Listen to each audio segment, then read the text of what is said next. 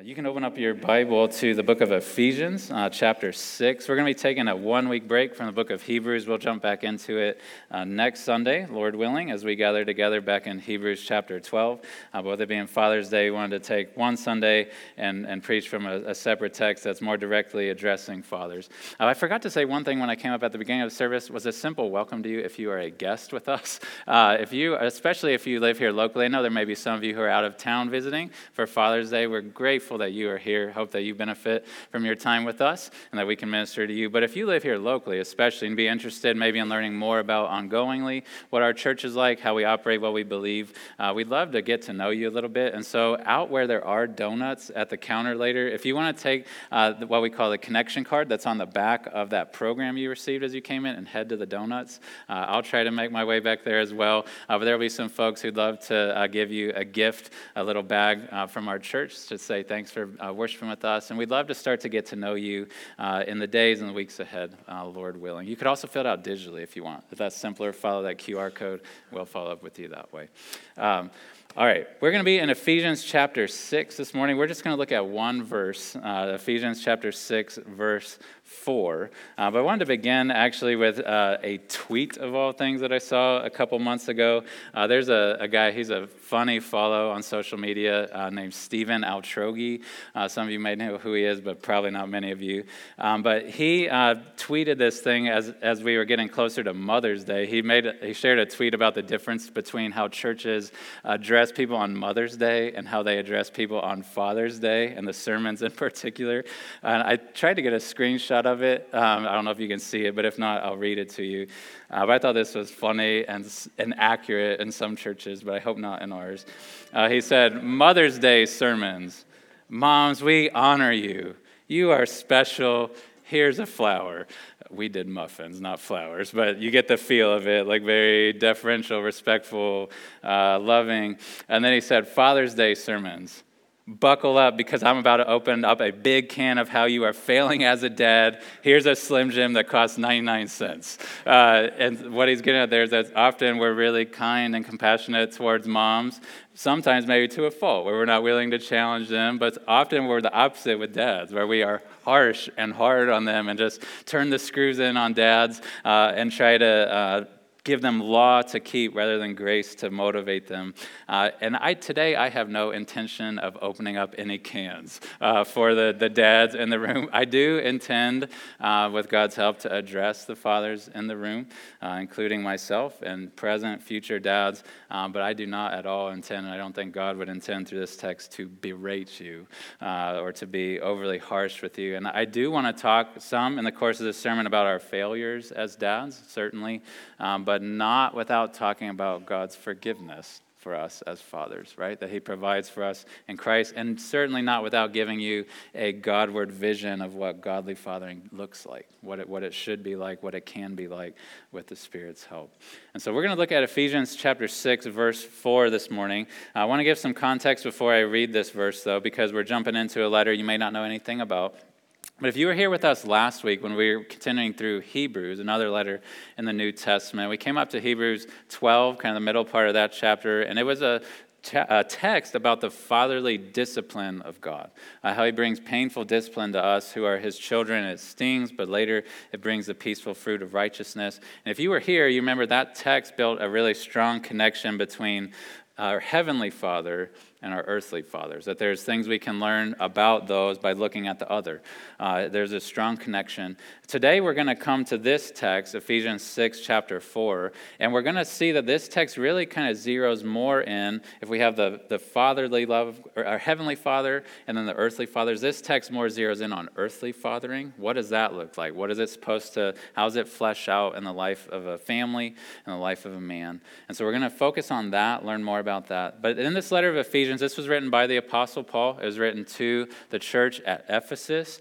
And if you have read much of the New Testament, you may have noticed this before, that sometimes in these short letters that were written to churches, there's this section as you get toward the end of the letter that people have come to refer to as household codes, where they'll address like husbands and wives, And then they'll take a turn and address children and parents. And then they'll address servants and masters in their culture. And they're trying to teach them, the authors are, how do you operate within the household as Christians? How do you operate in a uniquely Christian way? And so what we're picking up here is one of these verses that's within that household codes that Paul is giving to this church at Ephesus. And we're going to really focus in even more narrowly on what he's telling fathers. How are they supposed to operate within their households? If you were here on Mother's Day several weeks ago, Pastor Larry had even referenced the 3 verses that precede this, Ephesians 6, 1 through 3. That's where Paul had given instruction to children in particular of the call to obey and to honor their parents, going back all the way to Mount Sinai and the 10 Commandments. But here he's going to address, the Apostle Paul is going to address fathers in particular. And so I want to read this short verse for us, and then we'll unpack it together. But the Apostle Paul, under the inspiration of the Holy Spirit, continued his letter to the church at Ephesus this way in Ephesians 6:4. Fathers, do not provoke your children to anger, but bring them up in the discipline and instruction of the Lord. This is the word of the Lord. May God bless the preaching of his word. This text is just one sentence, so it's far from being comprehensive instructions for dads. It's not telling us everything we need to know about fathering, but I would say it is foundational. It's a core thing, a core part of the New Testament instruction and the Scriptures' instruction to us who are fathers. And the Apostle Paul takes one sentence in this letter to take a turn and just zero in on dads. He gives them one sentence directly to them, and this is what he says to them. And so if we're a dad, or if we know dads, which all of us do, I think our ears should perk up and we should pay attention. What does he say in this one sentence, this one statement where he's addressing dads? We should pay attention to it. And so I would summarize what he says here this way. This would be the summary of the message this morning. And I am borrowing some language from John Stott, if you know who he is, but very similar language to something he wrote about this text. But I would summarize it very similarly to him. It's saying this, that Christian fathers are to care for their families as God the Father cares for his. That Christian fathers are to care for their families as God the Father cares for his. I want to acknowledge before we start unpacking the phrases of this text, I want to acknowledge that this text is going to hit you all in different ways. Half of you, at least in the room, are not men. Even amongst the men, not all of us are fathers or ever will be fathers. If you are not a father or don't anticipate being a father, I don't want you to think this text isn't for you, that you can just tune out and kind of check back in next Sunday morning.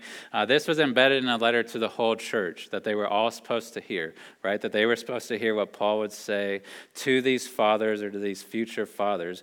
Because though you may not be a father, though you may never be a father, you do, if you are a Christian, you live alongside fathers, right? You have a responsibility and a privilege to walk alongside brothers who are fathers. And I hope that this text, if nothing else for you, gives you a greater ability to encourage them. To give counsel to them, give exhortation to them, know how to pray for them, how to pray for us who are fathers in this room. And I hope this helps all of us grow in our appreciation for godly men who have served in this ways, grow in our compassion for struggling fathers. I hope that this text does all those sorts of things in us. So don't check out if you are not a father. But what we're going to do is going to be a little bit different this morning. I'm just going to walk through phrase by phrase this text and share a few thoughts on those particular words or phrases, and we'll make our way through this entire verse. And I'll have them come up on the screen as we go. But Paul begins this text, his message to fathers, with just a simple word, right? Fathers, don't provoke your children to anger. I want to stop for just a moment and think through fathers. Paul addresses fathers specifically in this verse, not parents generally. That should be something that's interesting to you, right? That he doesn't say, parents, don't provoke your children to anger, but raise them up in the discipline and instruction of the Lord. He says, fathers, don't provoke your children to anger, but raise them in the discipline and instruction of the Lord. This letter, I'll get to that in a second, but he had the word parents to use, right? If you bump your eyes up, if you have your copy of the Bible open, jump your eyes up to verse 1. He had just used the word parents, right? He said, children, obey your parents in the Lord. He didn't even say fathers and mothers. He had that word right there at the ready to use where he could have just addressed parents in general, both fathers and mothers, but he chooses instead to address dads specifically, to call them to something, to warn them of something and compel them towards something else. I would just note here from this text, it's important in our day and age especially, I think, to recognize that men and women are not interchangeable. Right? We are not just exactly the same. The world likes to teach us that there's no distinction between men and women, that we all just can play interchangeable parts in anyone's life, and we so want to emphasize humanity, which is good, that we try to downplay the difference between men and women, but the Apostle Paul doesn't do that. He addresses dads specifically, calls them to something specific. And I want to say as an aside here to the single moms in the room today, please don't read this text, and even moms in general, who your husband and father of your children is there and active. Please don't hear this text that's addressed to fathers and think there's nothing for you to learn about parenting in there. There is overlap for sure, but Paul gives instruction specifically to dads. And the Lord, and if you're a single mom, the Lord may use men in the church. I pray that He uses men in the church or men in your extended family to serve some of these roles in the lives of your children. But Paul unashamedly addresses dads. And I would note too, just with this first word, and then we'll go quicker through these other words, I would note that Paul is addressing a particular type of dad, right? He's addressing Christian dads. He's not just writing to every dad in Ephesus, right? He's writing specifically to the church at Ephesus. If you go back to the beginning of this letter, Paul addressed this letter back in verse 1 of chapter 1. He addressed it to the saints who are in Ephesus. That's the group of people he's writing to is, hey, you all are Christians. You have decided to follow Christ. God has adopted you into your family. And he's calling these Christian fathers to a specific kind of fathering, right? That other men in their society would not want to do, nor aim to do. He is specifically addressing Christian fathers, and that is my heart today. Because if we are Christian fathers, if we are men in the room who are Christian fathers, what is true of us that's not true of unbelievers is we've been adopted by our Heavenly Father, right? We have experienced grace that the unbelieving men in our community have not. By receiving the forgiveness and the acceptance, the welcome of our Heavenly Father. And we have been given, if we are Christians, we have been given the Spirit of God to live within us, to help us live out the family life, to help us parent our children. We have resources from our Heavenly Father that the men of our community and that the unbelieving men of Ephesus would not have had. And it's important to remember that we have a Heavenly Father because the way we are parented, I think this is probably true in your life, the way we are parented affects the way that we parent, inevitably, whether we like to acknowledge that or not. Every one of us, if we've had the privilege of becoming a parent, we start to see certain things just ooze out of us that our mom or that our dad said, or the ways that they approach things, both good and bad, they just kind of come out of us. The way we're parented affects the way we parent, and that is how it should be. So if there are Christian men who are given the responsibility of parenting, the way God the Father parents us should come out in how we parent others. Even in this very letter, just in the chapter previous, chapter 5, verse 1, God had said to this whole church, He had said, be imitators of God as God's beloved children, right? So he's saying, you've been welcomed in as beloved children, and God has cared for you in a certain way. Imitate what His love is like. Imitate what His fathering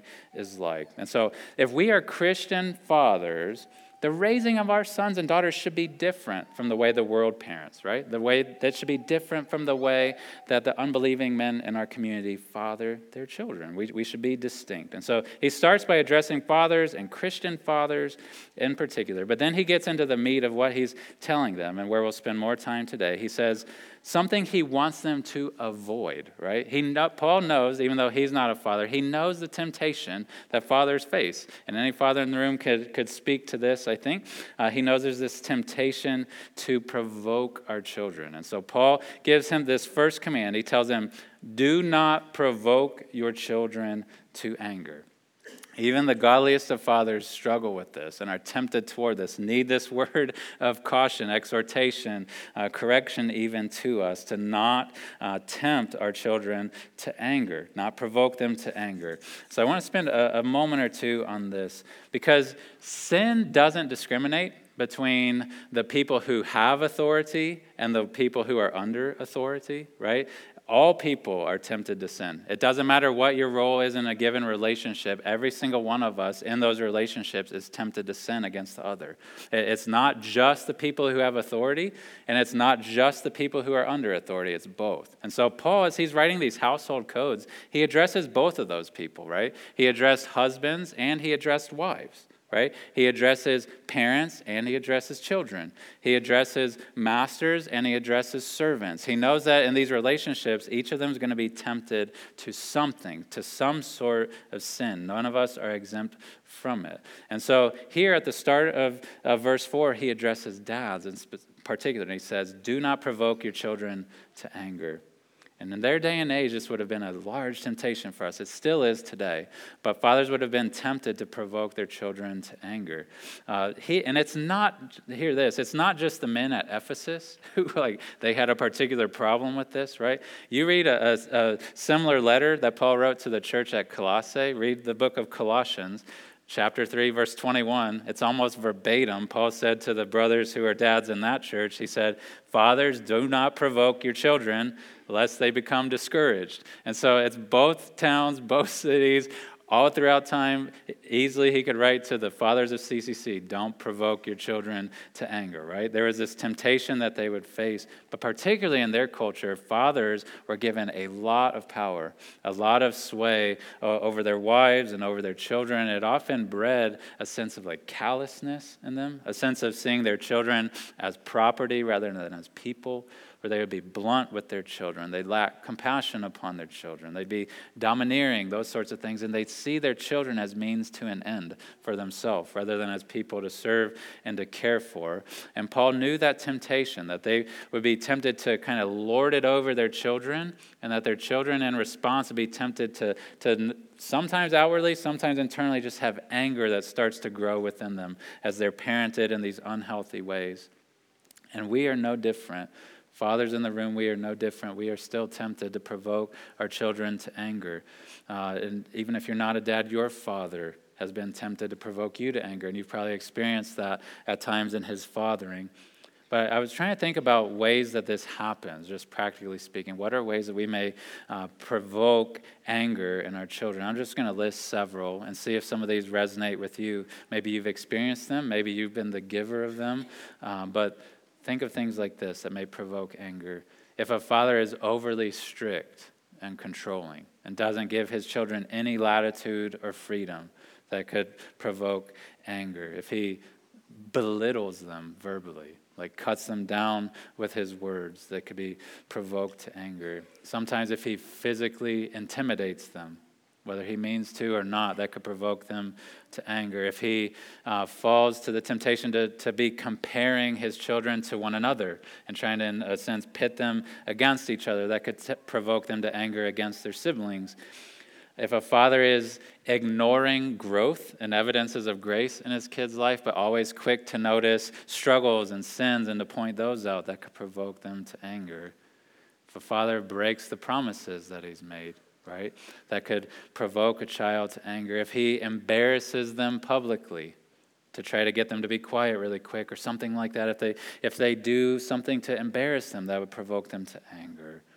If they stoop to being sarcastic, this is a thing I have felt as a dad, like a temptation, that if I'm tempted to say and be sarcastic to my children in ways I would never to a fellow adult or to someone outside of my household to try to make a point. If we pile on shame on a child, it could provoke them to anger. If we are inconsistent in what we ask of our kids, and one day we're really stern and strict, and the other day we give tons of latitude, that could provoke them to anger. If we show no affection, this was the last one and biggest one, I think, if we are hypocritical in the things that we ask or demand of our children, but then make excuses for ourselves, will that not provoke our children to anger, where they see inconsistencies in us? And you could probably continue the list. But there are all sorts of ways we're tempted to provoke our children to anger. But if we're to parent like God parents, I was thinking, how has God modeled for us as earthly fathers? How has God modeled this restraint? that God is not tempted like we are, right? But he does have a righteous anger towards sin, where he could punish us. He could be judging of us. But God, even though he has righteous anger towards sin, his interaction with his children, we looked at this last Sunday, is never one of harshness and bluntness and sarcasm, and he never breaks promises, and he's always faithful to us. And it doesn't mean sometimes it's not going to sting, right? And it doesn't mean that we're not going to sometimes have anger in our hearts towards him, but God does not ever provoke us to anger, right? His ways are always righteous and just. God the Father never acts impulsively, right? He never overreacts to things in our life. He never is harsh with us. He is always purposeful. He's always present and near to us who are his children. He always has compassion upon his children, always. And if you want proof of that, demonstration of that, of God's restraint of his anger, look at the cross of Jesus.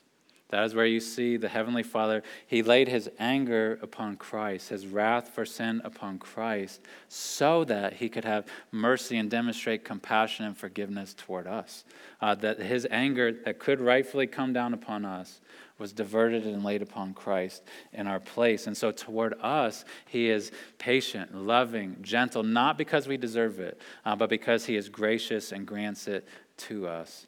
And so if we're then to respond to our children, relate to our children this way, we are to do the same. We are to restrain our anger. We are to bite our tongue when we're tempted to these things like sarcasm, embarrassment, mocking, those sorts of things toward our children. But hear this, dads in the room. When you do, not if you fail at this, but when you do fail at this and you do provoke your children to anger, what is important for your children to see is that you are a man who is quick to confess that sin and to repent of it. Not to double down on it, not to deny it, not to justify it, not to indulge in it. Your children need to see in you a man who's in need of grace, a man who's in need of forgiveness, that's humble enough to acknowledge that you've wronged them, that you have hurt them, that is quick to confess it. And we as dads must be men who I would say this way, we run to the same cross that we point our children to, right? And we do it in front of them. Like we want them to know, I am sorry that I acted that way. I was harsh to you. I'm sure I provoked you to anger. Please forgive me. I want to be more like my Heavenly Father. I want to love you like he loves me. And I need God's forgiveness. Like we need to be men who confess that, who don't just in a hardened way deny it, justify it, indulge it, but who confess it and repent of it.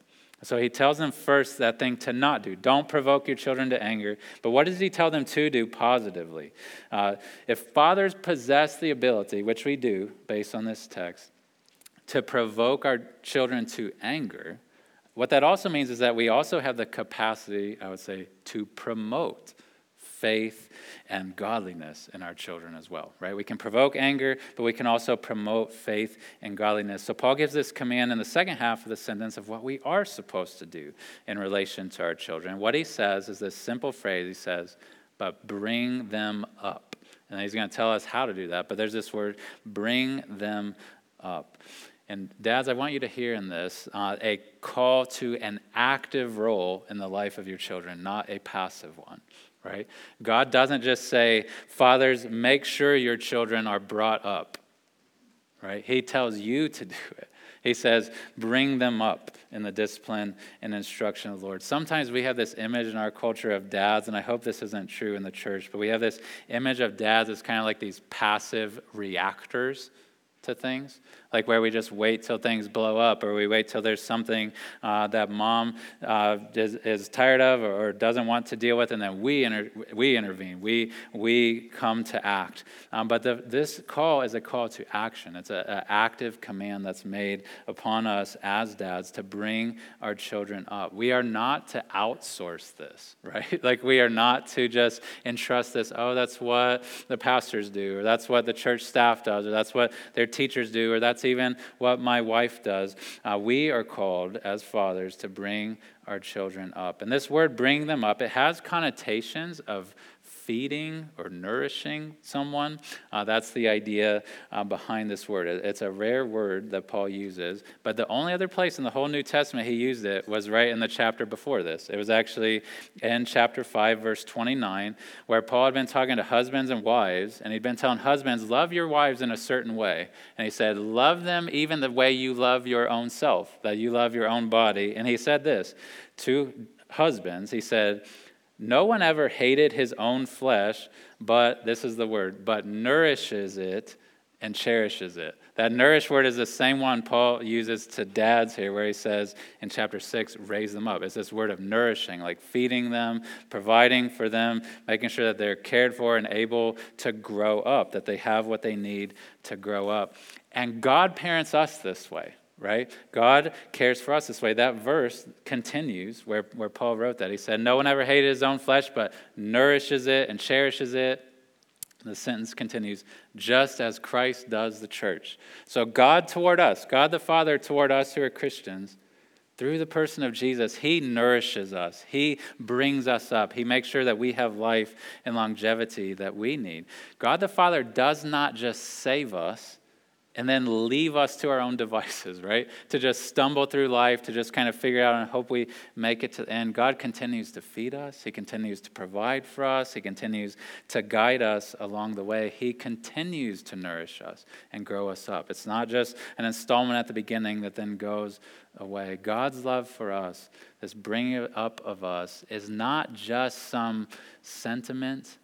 It's not just affection. It's actual, tangible, day in, day out, week in, week out, month in, month out, year in, year out, decade in, decade out, care for his children, nourishing of his children. He doesn't just love us from a distance, right?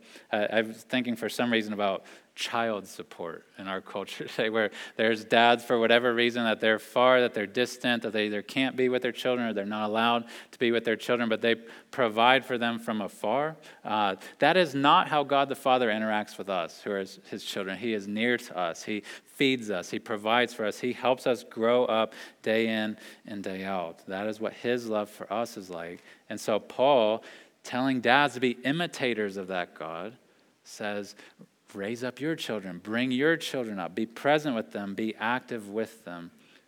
And we, in our culture, sometimes we, I think, oversimplify a dad's role to just be one of provision monetarily or economically. Like we use phrases like, well, I'm just making sure that I keep food on the table. Things like that, making sure I keep clothes on my kids' back. But we have that phrase of keeping food on the table. And we think that's what dads are, that's our utmost responsibility, make sure my kids stay physically alive and healthy. That is a painfully and wrongfully low bar for us, to just make sure that our children have food and clothes, right? Sometimes that may be a struggle, but what this is pointing you toward is not just putting food on the table, but providing food for your children's soul.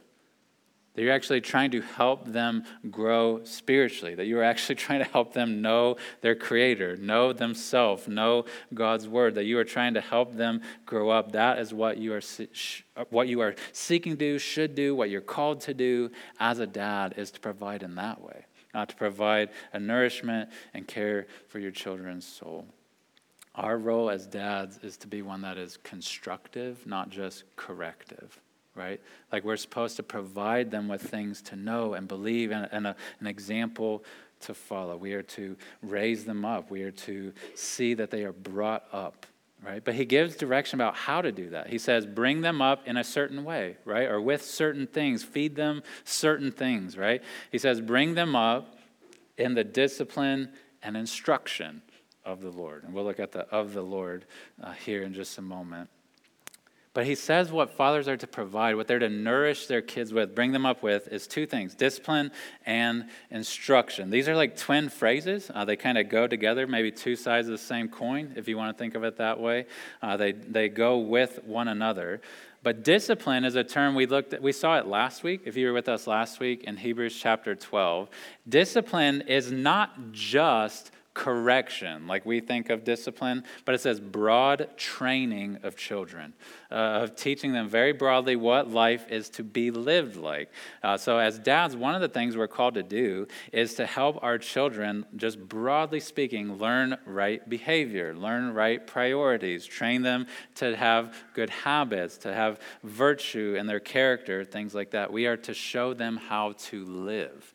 That's what discipline is about, teaching them how to live as a human being, how to live as a Christian. We're very familiar, a lot of us, with Proverbs 22:6, where it says to train up a child in the way he should go. That's what discipline is. It's like training a child to know how to live. This is the path to live on, showing them what that is like. But instruction, that second phrase, that other side of the coin, instruction is more narrow, more specific. It has to do with our words. It has to do with what we say, what we speak, the things that come out of our mouth toward our children. So our instruction to our kids, part of what we're providing for them, are things like encouragement, right? And exhortation or challenge of them, that we're teaching them the scriptures, that we're actually reading the Bible with them. They're hearing us pray. They're hearing us talk about the good news of Jesus. We are to, with our words, give instruction, not just show them a path, but speak to them using our speech on behalf of God. And God does this to us, right? We keep saying, how has God parented us? He gives us discipline and instruction, right? He shows us a path to walk down. He demonstrates for us, that's what he did in the sending of Jesus. He did far more than this, but he's showing us this is what life is to be lived like. This is the picture of what the godly life is. He gives us this discipline and training, but he also gives us instruction. He's not just a silent God, but he speaks to us. He gives us words to show us how to live, right? Jesus, right before he was about to go to the cross and then to ascend to heaven, he told his disciples, I'm not going to leave you as orphans, right? But he said, God the Father, through me, is going to send you the Holy Spirit to be a teacher of you, like to show you things, to reveal truth to you, that the Spirit of God, if we're Christians, we have him within us to convict us, to challenge us, to motivate us, to compel us to keep living after the Lord. And so God provides this for us, and Christian fathers in the room, we are to provide these two things for our children. Raising them up, bringing them up, we do it with these two things, discipline and instruction. So discipline, this broad training of a child.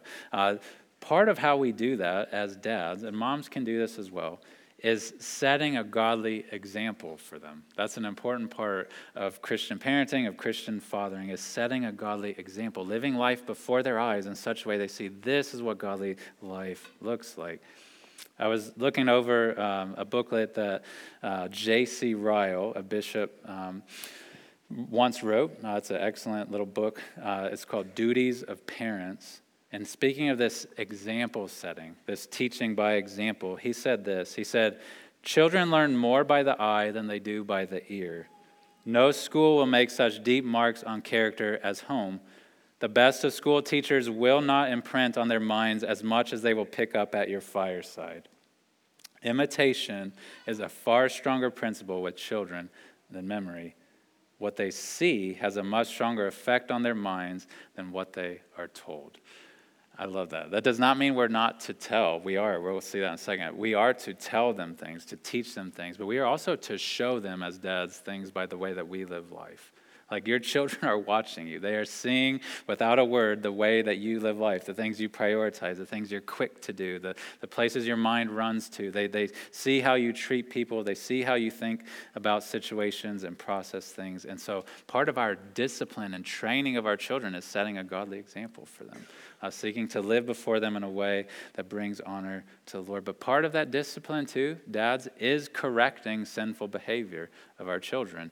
That is part of how we address. It's not just that we paint a positive picture for them in our life, but that we do address misbehavior. That is part of our role as a dad, is to help them see that this is sin, that this is wrong, that this offends God, that this leads to painful places. And I'm trying to show you in advance where this is leading, and then point you to the cross where you can have forgiveness just like dad has received forgiveness. But this discipline of setting an example and addressing misbehavior, it is slow and painful process, right? It is not quick. It is not easy. It takes years and decades. It is a lifelong endeavor. And I just want to encourage the dads in the room, from my heart to yours, to press on in it. That text last week, I appreciate the word later in it. It says that all discipline seems painful in the moment, but later it yields the peaceful fruit of righteousness. We want it to happen now. We want this to be a quick process, but it's not. Like, God has set this up to be a slow, lifelong process. And so we need to be disciplining, setting an example, correcting sinful behavior in our children. But the flip side of it, dads, is that we're also to instruct our kids. We're to use our words to speak to them. Sometimes we idealize the strong, silent type of guys, right? Like, we think that's noble, that there should be no strong, silent types of dads, right? Christian dads. Like, we should be dads who are using our words to build up our children, who are giving them the things that they need in order to receive spiritual life and to know how to live. So dads, a few practical things to give instruction, give words to your children. Probably the most obvious and simple thing that we talk about all the time is to try to read the scriptures with your kids, right? Like, they should hear coming out of your mouth with some regularity the word of God. They should hear that Dad believes this, that he trusts this, that he knows this, and he wants me to as well. So if you are struggling with that, I'd be glad to give you some ideas of how you can do that and take some baby steps of that. One simple thing I've done with my kids, we did this yesterday. We do this once a week. I take them to get donuts on Saturdays most weeks, and like whatever day of the month that it is, like yesterday was the 17th, I give the Bible, if they're able to read, I get the Bible out on my phone, I hand it to one of them, and I say, hey, look at these verses in chapter 17 of Proverbs. And I say, find one that you think you understand and read it and tell us what you think it means. Like, what does that mean for our life? And sometimes they get it right, and sometimes they don't, and that's okay. But we talk about it, and they're these little nuggets, but they see this rhythm of this is from God, Dad believes this, and we're going to talk about it together, and it's going to give guidance to how we live our life. You can do small things like that. You don't need to give sermons to your kids. Like that's not our role typically as dads, but we can give installments of reading the Bible with them, trying to show them that this is God's word to us. But other things they should hear coming from your mouth, one is that you are a praying dad. Like, they should hear, part of your instruction to them is your example in praying, that they hear you pray for them, that they hear you pray for other people. They hear you thanking God for things and asking God, interceding for people in certain ways. But other things that should come out of your mouth, you should be an affirming dad of the good that you see in their life, of godliness that you see in their life, even if they're not a Christian yet, but you see virtue in them, you see common grace. Be a dad who's quick to affirm and notice those things in your children. Celebrate where you see grace in their life. Don't just correct. But the last part about instruction that I would say of things that you can teach them is to involve them in the life of the spiritual community, to involve them in the life of the church. They need to hear not just from you, but they do need to hear from other people, from other men and women, that they believe this. We believe this together as God's people. We all sing this together. We hear the word together. We sit under the word together. We pray together. They need to see not just that they have believing parents, but there's other men and women who believe this. There's other boys and girls who believe this. So we are to raise them in discipline and instruction. But I dare not miss the last phrase of this text, because it is maybe the most important. He ends by saying to dads, he says, bring them up in the discipline and instruction of the Lord, right? This is what makes Christian parenting uniquely Christian, right?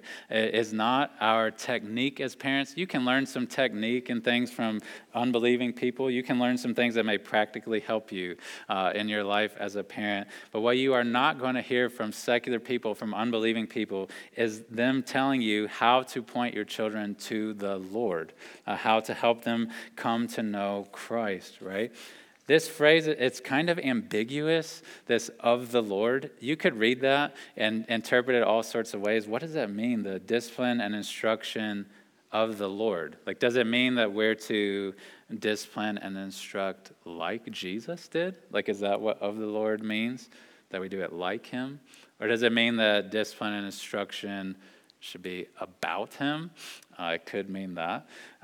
Does it mean that our discipline and instruction should be toward him? It could mean that. I would suggest to you, I think it could and does mean all of those things, that our discipline and instruction are to be done like Jesus did. They're to be about Jesus. They're to be toward Jesus. So we're helping press our children toward him. But dads, hear this, and then I'll conclude that our aim as dads must be far greater than what the world's aims typically are. Like where fathers in our culture settle for things, and these are noble things typically. They settle for things like aiming for their children to be happy, right? I just want my kids to be happy. Or that their children are healthy, or that they have a long life, or that they have a prosperity that supersedes mine, or we want them to be successful, whatever we think that means, or well-educated, or well-adjusted, or we want them to be self-reliant, or we want them to be a good citizen. I want them to be a responsible citizen in our society, or I want them to be virtuous, like generous, or kind, or courageous, those sorts of things. Those are good goals, but they are insufficient. Like they are not enough for a Christian father. Like what Christian fathers, what we are called to do is to see our children come to know the Lord himself, to come to know Jesus, not just to become more like me, or become a great Goodwin, or a great Nelson, or a great Topol, or whoever. Like our goal is for our children to become a follower of Christ, to know him, to follow him, to represent him in the world, to know our Heavenly Father. That should be our greatest joy, is that our children learn to love him, that they join us as children of him. We started by looking how we are capable as dads of provoking anger in our children, right? And we are capable then, on the flip side, we are capable of promoting faith, promoting godliness. But the very last thing I want to remind fellow dads with is this, is though we can provoke to anger and though we can promote faith and godliness, is to remember this: we cannot produce faith and godliness in our children. You are incapable of that as a dad. I am incapable of that as a dad. That is something that the Spirit of God must do in our children, is that he must take what we teach them. He must take what the church teaches them and breathe life into them. I don't want us as fathers to bear a burden from this text that we're not intended to bear, to think it is all up to me, that if I work hard enough, if I'm dedicated enough, if I'm consistent enough in my discipline and my instruction, my children will walk with the Lord. I wish I could tell you that. I wish I could promise you that, but there are testimonies in this room where that has not proven to be true. Until the day those children die, I hold out hope, and I would encourage you to pray for them that God would save them, that he would take what they were taught as a child and what they're continuing to be called to even as adults, and that he would breathe life into them. But please, dads, fellow dads in the room, do not hear this text. Don't receive it as a burden upon you, and also don't receive it as a guarantee that your children will walk with the Lord if you call them to it. We must remember as dads to be humble, be prayerful, to be active, yes, to be engaged with our children, to be setting an example, to be disciplining, to be teaching and instructing, but ultimately to cast our children upon the Lord, the one who gave them to us, to entrust them to him, to beg him to be at work in their lives, in their hearts, and trust that he can, pray that he will.